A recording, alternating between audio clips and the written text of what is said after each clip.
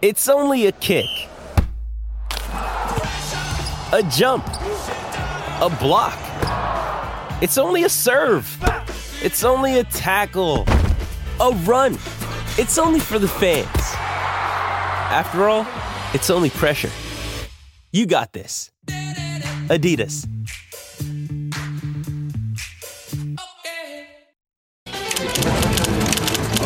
The Bulletin. Right, Ben Strang is on the Bulletin with us this morning, which is terrific. He can't possibly be the same Ben Strang that posted this. I can't shake this weird feeling Italy might trip up the All Blacks. Wasn't you, was it? Oh, sorry. I can't hear anything. Oh, right. Hello? Okay. Are you there? Are you there, Ben? I can hear you now. There you go. I can hear in the background. There we go. Okay, I'll try this again then. You can't be the same Ben Strang that posted, I can't shake this weird feeling Italy might trip up the All Blacks, surely. that may have been me. It's just been niggling away in the back of my mind since the France loss and the Springboks loss. Italy have had some, decent results in the past couple of years. They run really good teams fairly close. France and Ireland, they've had pretty, decent performances, and so at some point they're going to put it all together. And there's just this feeling in the back of my mind that, hey, what if it's in the next couple of weeks against the All Blacks? Wouldn't that be disastrous? I can't get rid of that niggling feeling, Smithy. Okay. Is it appeased any by the selection of the All Blacks team to play in Namibia, bearing in mind Italy just mopped them up 52-8? What have you made of this selection? Yeah, not particularly. I mean, I'm happy to see the likes of Cam Roigard in the squad because I don't know why you would bring him to the World Cup and not select him at least on the bench for some of these games. Some of the selections and decision-making around personnel seem very confusing to me from the coaching staff. Like, a lot of people have been talking about the performances of the All Blacks, that we don't seem to have a plan B. When things aren't going to plan, we've got no plan B. And part of that, I think, is that when we go to the bench, we're just bringing on like-for-like replacements for players that are on the field. When we've had an injury in the squad and we go and bring another loose forward in, we've gone for Ethan Blackadder, who's a fantastic player, no doubt. Like, there's no argument over that. But at the same time, you've got someone like Samu Penifina, who is a considerable size human, almost 2 meters tall, plays a slightly different game to some of the other loose forwards, and maybe would have been something a bit fresh to bring into the squad as a secondary option. Cam Roigard at halfback, a much different player to Aaron Smith or Finlay Christie, and yet in the first game we had Finlay Christie on the bench, who was just a like-for-like, less good version of Aaron Smith. I think we need to have a little bit more of a plan B in the squad. And look, they're gonna wipe out Namibia. There's not going to be an issue there. I don't know how much we'll learn from it, but perhaps someone like Cam Roigard just reminds people, hey, I'd be a pretty good option on the bench. He would. Starting in that side, of course, is Sam Whitelock, Test match number 148. Where does he rate for you in all-time All Blacks and maybe all-time World Locks? Phenomenal. Longevity is pretty amazing. I think at the peak of their powers, I think Brodie Retallick probably has the edge for me as a lock over Sam Whitelock, but his longevity and the way that he the leadership of the pack around the park is phenomenal. I think it's fantastic that he has racked up this many tests. So 148, that's it's an amazing mark, and he should surpass 150 at this World Cup. A fantastic way for him to mark, the nearing of the end of his career. Just an amazing servant, and it's hard to say where he'd rank, but he's certainly in the top. I'd say top 3 locks New Zealand's had, and possibly the world's seen. Yeah, interesting actually. In the world. I mean, we're up against some pretty tall timber there when we're looking at the Matt Fields, the Martin Johnsons. I'm talking basically a fairly professional era here.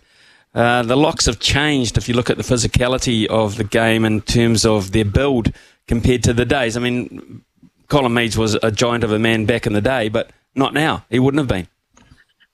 Yeah, that's right, and I guess that's how I sort of look at it as well. Is more that modern game. Even if I think Colin Meads is probably in that top three of New Zealand players, even if he was more of a loose forward or something in modern terms. A very changeable position, and one that Sam Whitelock has come to be.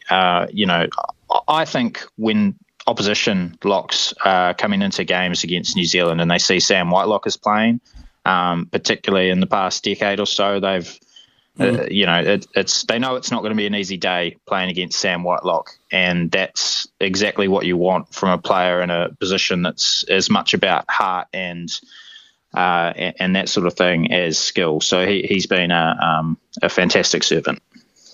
Well, they've complimented Namibia by naming Brodie Retallick alongside him.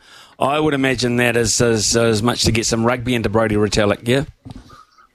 Yeah, absolutely.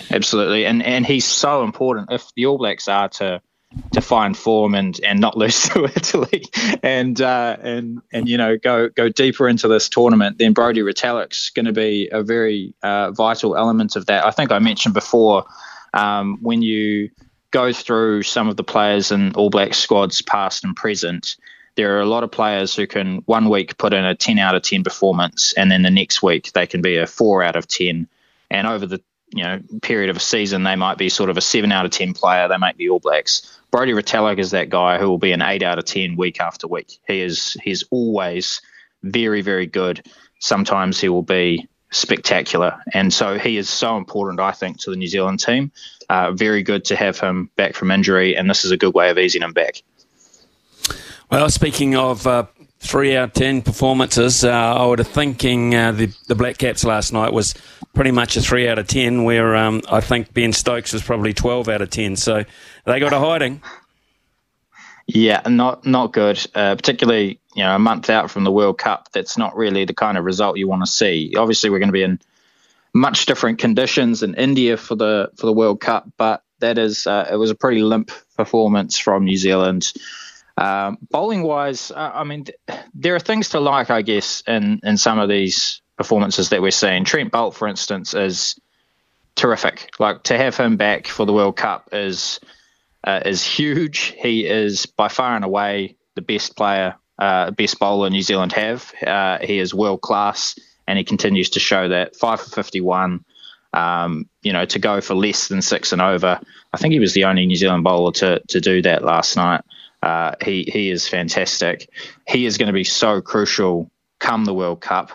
And I think the other important part of this New Zealand squad for that World Cup will be our spin bowlers. I think Ish Sodhi and Mitchell Santner, if they are successful at the World Cup, New Zealand can go a very long way. If they're not, I don't see how they will go a long way. If the two spinners combine bowl 20 overs in India for, say, 80, 100 runs, opposition teams can still rack up scores of 300, and that's not great. So they're going to have to take wickets and be restrictive in India for New Zealand to have much of a chance, because on this showing, I'm not 100% sure New Zealand can bash out really big scores in India. It's going to be a very big challenge. Yeah, I think it is too. Last time the World Cup in 2019, everyone was forecasting that you had to score 300 batting first or chasing to be consistently with a chance. Well, that didn't turn out. In fact, in the semi-final and final we played, 240 was enough. So it might not work out that way either. Also, of course, this weekend, the biggest game of rugby league for New Zealand, I think for possibly, 10 years anyway, 12 years since 2011. Yeah, it's going to be very.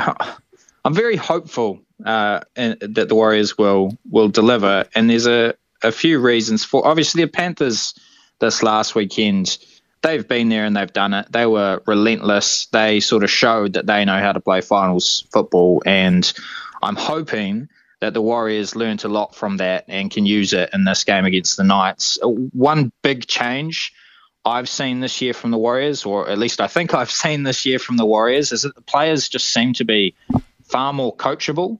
Andrew Webster seems to have these players in this unit. High performance sport, professional sport, it's so important that the players are coachable and are open to learning and improving, and he seems to have got them into that mind space. So I think they will have learnt from last week and will come back with a vengeance after being humbled.